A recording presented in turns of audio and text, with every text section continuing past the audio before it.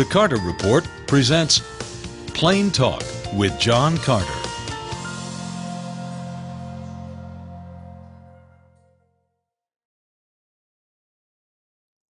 Hello, friend. I'm John Carter. Welcome today to the Carter Report. And today the program is entitled Plain Talk. Don't you want plain talk? People say to me, I'm tired of politics. I'm tired of people just telling me stuff that they don't even believe. I want plain talk. Today we will be answering all the questions. Your question may be answered today. Hi, I'm John Carter. My wife Beverly and I were watching television the other night, watching the news, American news. They told us that the church in North America is actually shrinking. They said that atheism is the fastest growing religious movement today in North America. And people are saying, what on earth can we do to save the church? Well, of course, Christ died for the church. He saved the church. But what they mean is, how can we keep the church as a vibrant force in the world today, in Australia, in America, and in Europe, and in the rest of the world? Let me tell you a little story. John Wesley was one of the greatest preachers that the English-speaking world has ever heard.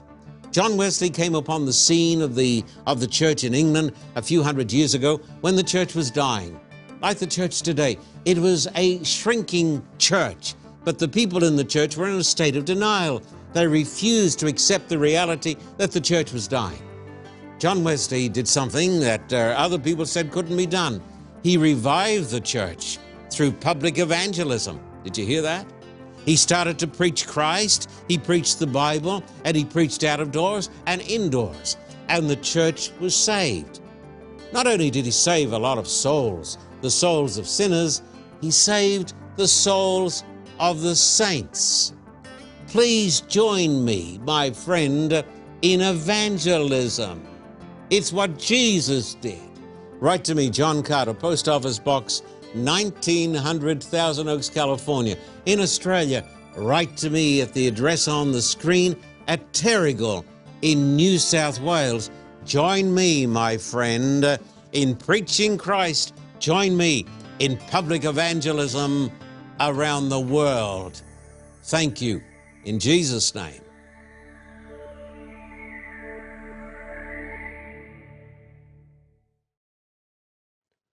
You and your team have worked in El Salvador.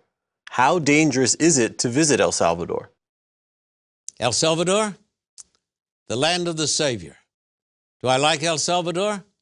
I love El Salvador, but you better be pretty careful before you go to El Salvador. We went there just a few months ago, and there was a lull in the fighting. But the fighting has come back. And they're killing people. It's just terrible. About 30 people, 28 or 30 people are being killed every day now in El Salvador. When we went to El Salvador a few months ago, we hired the great National Football Stadium. Glory be to God. My friend, you ought to come with us sometime. Get involved in something which is bigger than you are. That's why we do this. Because we're doing this, we want to be involved in something bigger than us. We want to be involved in God's work. I couldn't be bothered just playing that old-fashioned game of church. Do I go to church? Yeah, I'm preaching this coming weekend in church. But I want to do more than just go along to church. I want to be obedient to the words of Jesus when he said, go into all the world and preach the gospel. We've got a mandate from heaven. What's wrong with us? We better get on with it. So we hired the National Football Stadium. We had a crowd of people there, 52,000 people. We hired 750 buses. They came from right across El Salvador. We saw 5,000 people baptized into the Lord Jesus Christ. Remember, the will of God will never take you where the grace of God cannot keep you. If God calls you to El Salvador, you can go, and you don't need to be afraid. But don't go just as a tourist, because that could be pretty dangerous. But only go where God opens the doors. As a father and a grandfather, have you any advice for young parents? I guess the first thing I'd say is Beverly and I think to ourselves and we say, we're glad we had our children when we did, because it seems so harder today. When our children were just, little kids, they didn't turn on television and see all this terrible immorality. They didn't see politicians condoning homosexual activity. They didn't see all the dreadful violence. Goodness. Turn on television today and it's sex, viciousness, murder, killing, lying, cheating, and stealing. And so I want to say to the parents who are watching this program today, I know you love your children, but take some advice from a father and a grandfather who loves his family. You better pray a lot and teach your children to pray. Don't say that dumb statement that I hear some parents say. They say, well, we just leave it to our kids. We're not going to teach them anything. And when they grow up, they can make their own choice. They will. They'll make the wrong choice. Why are you doing that? They say, no, we're just going to leave it to them. When they grow up, they can do what they like. That's a terrible thing to do. That's an irresponsible thing to do. Teach your children, Jesus loves me. This I know, for the Bible tells me so. Teach your little children that this is God's word, and that the happiest people in the world are the people who follow God's word. The happiest, the healthiest, the people who live the longest. Did you know that? The people who live the longest. Take your children to church, Sunday school, Sabbath school. Remember, the Catholics are right when they say the family that prays together stays together. Don't let your little children just run wild. Don't let them be sucked in by the false philosophy of this world. You got to stand up and fight for your kids. You run a self-supporting ministry that obviously God has blessed. How do you handle your finances? How do I handle the finances? Well, I don't handle them at all. So when people come along to me and they say, Pastor Carter, I want you to take this money, I say, look, I don't want you to give it to me at all. I want you to send it to us and our treasurer will take care of it. Or else I can tell you how you can handle it. You can mail it to us, you can give online and all of those things. We have an in-house full-time accountant, and she makes sure that we are squeaky clean. And when we have had audits, we have been squeaky clean. And then we have an accountant out of house. And that accountant every month goes through our books, checks things out, makes sure that we're acting according to the law of God and the law of the land, that we're in harmony with the IRS in the United States of America. But look me in the eye, friend. Listen to this. When you send money to the Carter Report, it is not wasted. We don't have a bloated bureaucracy. We're a lean, mean, fighting machine. We don't have a lot of people on our team, but we have the best. And we take your money and we use it for the saving of souls. The most important thing you can do is to put your money into the work of God where it is used for the saving of the lost for Christ. Do you believe in the Trinity? Yes, I certainly do believe in the Trinity. I've discovered when I've gone back to Australia, and fortunately it's not widespread, but as I travel around the world, I find people who tell me that they don't believe in the Trinity because it's a pagan concept. Well, I don't believe in the pagan Trinity. No, I don't. But I believe in the biblical Trinity. The Trinity can be shown from the Scriptures. It is as plain as the nose on your face. brother, sister. Jesus said, go into all the world, make disciples of all nations. Matthew 28, you know the passage. Baptizing them in the name, didn't say names, the name, N-A-M-E, singular, the name of the Father, the Son, and the Holy Spirit. One name. Jesus linked three people together in a holy unity, which theologians call the Trinity. Now, people who don't believe in the Trinity, if they have the idea that the Trinity is not taught, they have Jesus talking about a unity between the Creator plus a creature, the Son, plus the Holy Spirit, who is a thing. That idea is false. The Bible teaches there is a Father, there is a Son, there is a Holy Spirit. If I had time today, I think I could convince you, even a person who doesn't believe in the Trinity, that Jesus is the Son of God and that Jesus takes the same title as God. Did you know in Hebrews chapter 1, Jesus is called God and Lord? And when it says Lord in Hebrews chapter 1, it is quoting Psalm 102, where it talks about Yahweh, big L-O-R-D, or as it is in the KJV, Jehovah. Jesus Christ in the Bible is called Yahweh, Jehovah. He is called God. He is called the self-existent one. He is the first and the last, the way, the truth, and the life. Do I believe in the Trinity? I don't believe in the pagan Trinity, but I believe in the Trinity of my Bible. Yes, sir. How do you feel about those groups that insult the Prophet Muhammad in the name of freedom of speech? Are you a Charlie too? No, I'm not a Charlie. I'm a John. No, you all know about this Charlie business. There was that case of terrorism where some terrorists came in and they murdered a lot of people because they were deriding the Prophet. Killing is evil.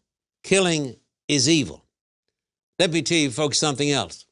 Jesus said, you shall love your neighbor as yourself. No, I'm not Charlie.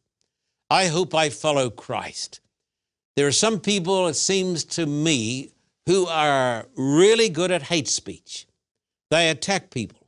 They attack Christians. They attack Jesus. They attack the Jews. They attack the Muslims. They make cartoons of Christ. They make cartoons of Muhammad. Why do they do this? In the name of freedom of speech. Do they have the right to do this? Yes, they do. But listen, just because you have the right doesn't make it right. As a Christian, I am bound by the teachings of Christ. Jesus said, love your enemies. Amazing. Love those who persecute you. Wonderful. He said, love your neighbor as yourself. How can I deride the Prophet Muhammad? How can I do this? How can I make cartoons and love the followers? No, my friend. I believe that as a Christian, I am called to a higher law. I don't believe that I'm called to political correctness. I don't believe that I'm called, thank God, to be a politician. I believe that I'm called by the grace of God to tell the truth and to love my neighbor. And that, my friend, as far as I'm concerned, guides me and motivates me. And that's why I'm telling you, this is plain talk.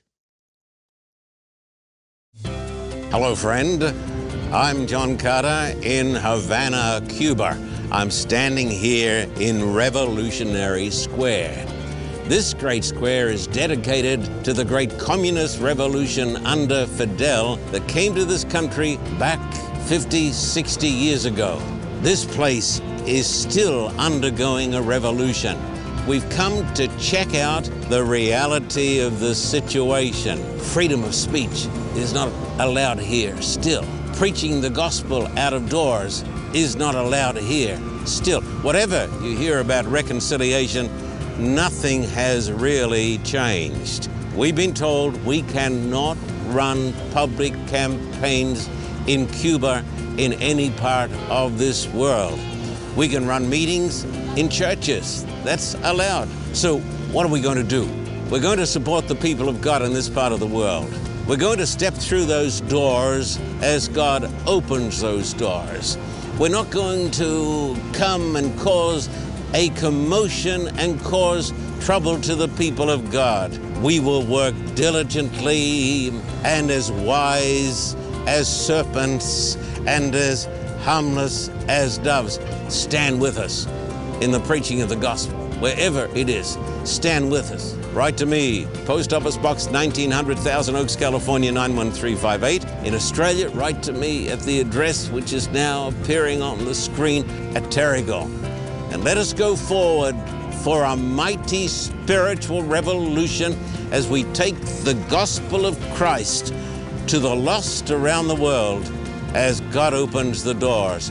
This is John Carter in Revolutionary Square in Havana, Cuba, saying to you, God bless you and thank you for your support.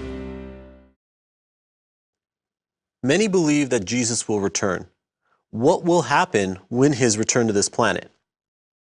Well, of course, today you have a great theory which is called the rapture, that people are going to be raptured home to glory, and it's going to be sort of a secret thing. One person is going to be here, and the other person is going to go. I know that most churches in North America believe in the rapture theory. I don't believe it. Sorry to tell you that. I don't want to offend you. I don't believe it because I don't believe it is true. I believe in the words of Scripture, and I don't believe that this idea of the rapture is true, though I know that there are heaps of wonderful people who believe in the rapture. But what I'm saying is this: can't we agree to disagree without being disagreeable? Do I have to tell you everything that you already believe? Or can I say to you, hey, brother, can we have a look at this? Can't we disagree on these things? Don't you have the right to your viewpoint? Don't I have the right to my viewpoint? But I want to go beyond that. I want to show you what I believe the Bible teaches on this. 2 Thessalonians chapter 1 and verse, 2 Thessalonians 1, going to start at verse 5. All this is evident, that God's judgment is right. And as a result, you will be counted worthy of the kingdom of God, for which you are suffering. God is just. He will pay back trouble to those who trouble you and give relief to you who are troubled and to us as well. There's a judgment day. This will happen when the Lord Jesus is revealed from heaven in blazing fire with his powerful angels. My friend, that's not a secret thing. He will punish those who do not know God and do not obey the gospel of our Lord Jesus. They'll be punished with everlasting destruction and shut out from the presence of the Lord and from the majesty of his power on the day he comes to be glorified in his holy people and to be marveled at among all those who have believed. This includes you, because you believed our testimony to you. Listen to me. When Jesus comes back, there are going to be two classes of people, two and only two: the righteous and the wicked, the believing and the unbelieving. The Bible says when he comes back, he is going to punish and destroy the wicked. And he's going to redeem his people. He's going to save his people. So this is going to happen simultaneously. The wicked are going to be punished. They're going to be destroyed. And the righteous are going to be delivered and they're going to be saved. So I believe that when Jesus comes back, he's going to come back to punish the wicked, and he's going to come back to save his people. I want to say to you, and please listen, I want to say to you, don't wait until that day to get right with God. I know people say, well, I'm going to wait just till I'm just about ready to die, and then I'm going to repent.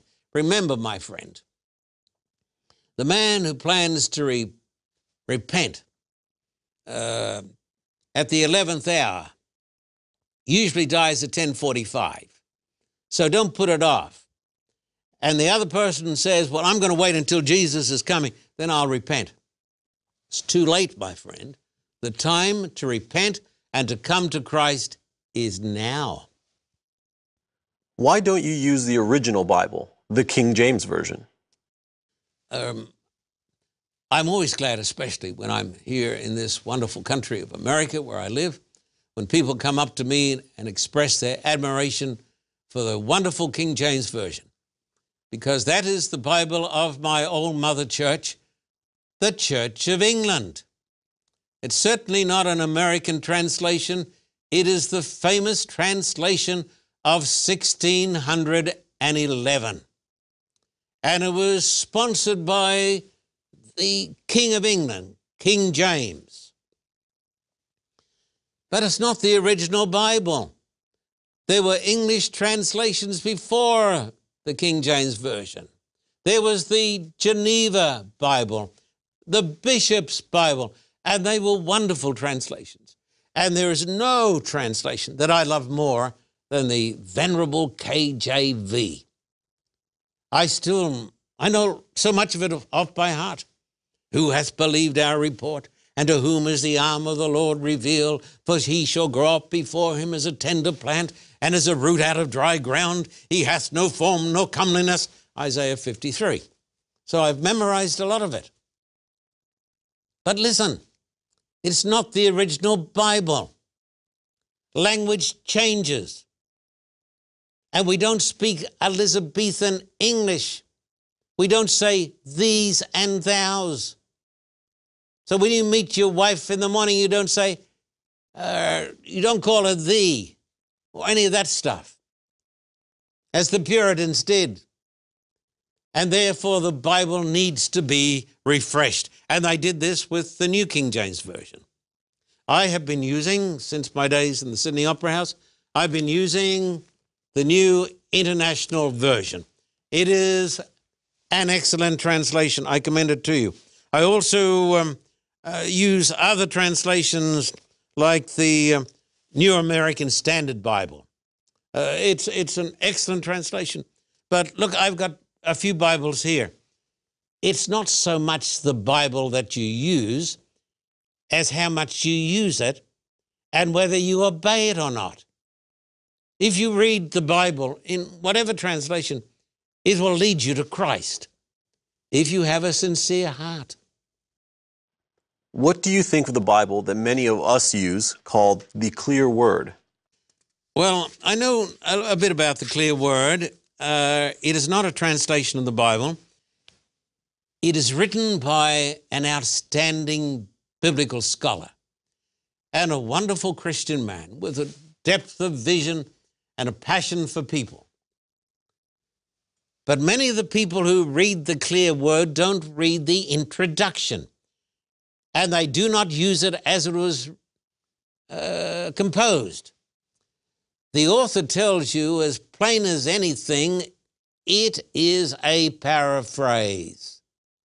And so it should not be used as a study Bible. Well, people say, I like it and it's easy and I don't have to think because everything's been put in here.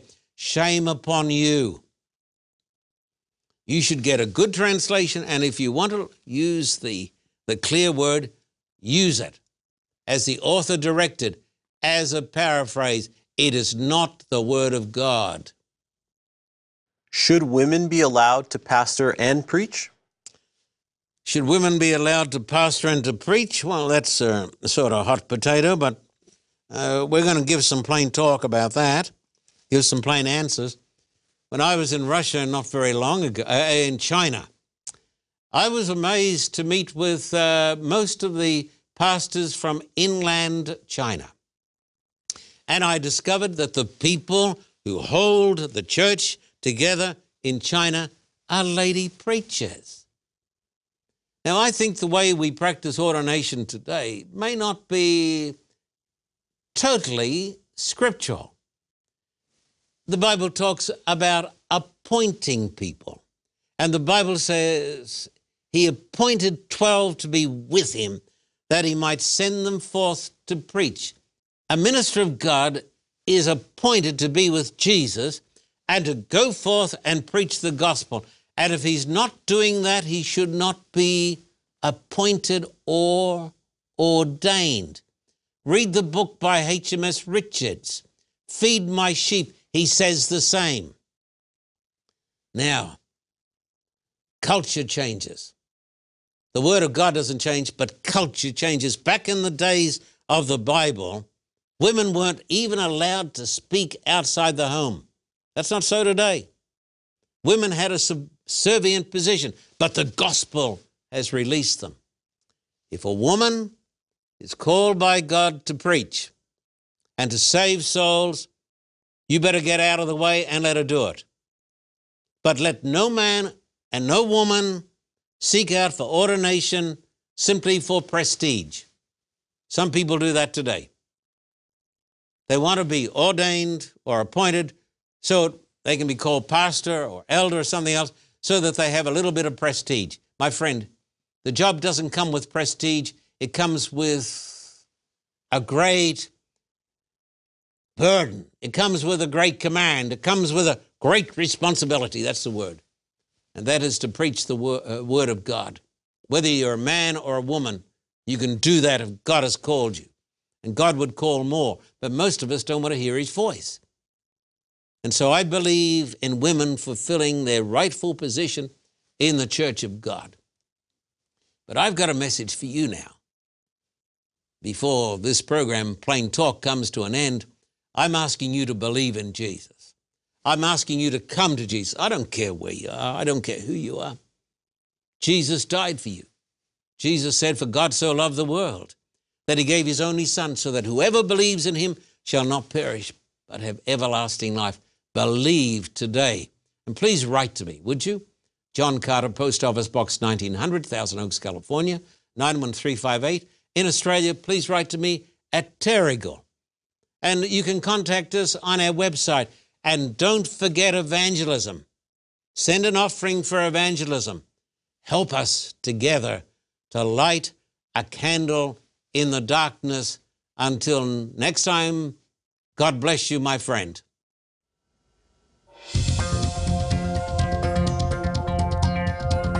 For a copy of today's program, please contact us at P.O. Box 1900, Thousand Oaks, California, 91358. Or in Australia, contact us at P.O. Box 861, Terrigal, New South Wales 2260. This program is made possible through the generous support of viewers like you. We thank you for your continued support. May God richly bless you.